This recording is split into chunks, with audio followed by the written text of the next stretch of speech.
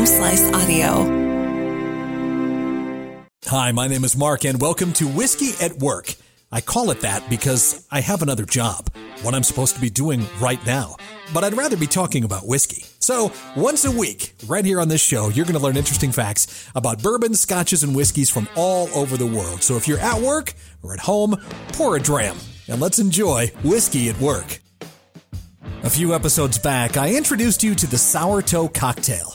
It's a shot of Yukon Jack that contains an actual human toe. No, you don't swallow the toe. That actually would be a $2,000 fine. You simply have to let it touch your lips after pledging the Sour Toe Oath, which is, you can drink it fast, you can drink it slow, but your lips must touch that gnarly toe.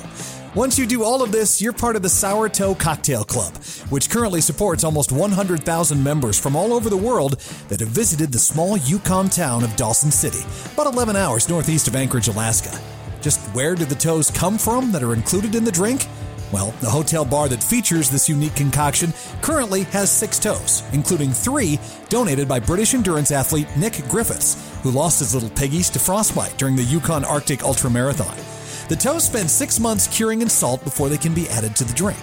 And I'm bringing this story up again because just recently, the creator of the Sour Toe Cocktail, Dick Stevenson, passed away at the age of 89. In his will, Dick has one very specific request.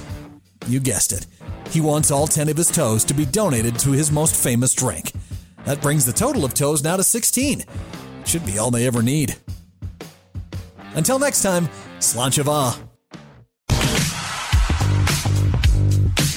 Thank you for listening to this episode of Whiskey at Work. I am the producer and host, Mark Houston, along with Rob Henry. Our shows are engineered by Chris Jaquist, and the video and audio editing is done by our own Russ Haddon. If you like what you hear, we would love a 5-star review wherever you rate your podcast, and leave us a comment as well. It's Whiskey at Work on the Home Slice Audio Network.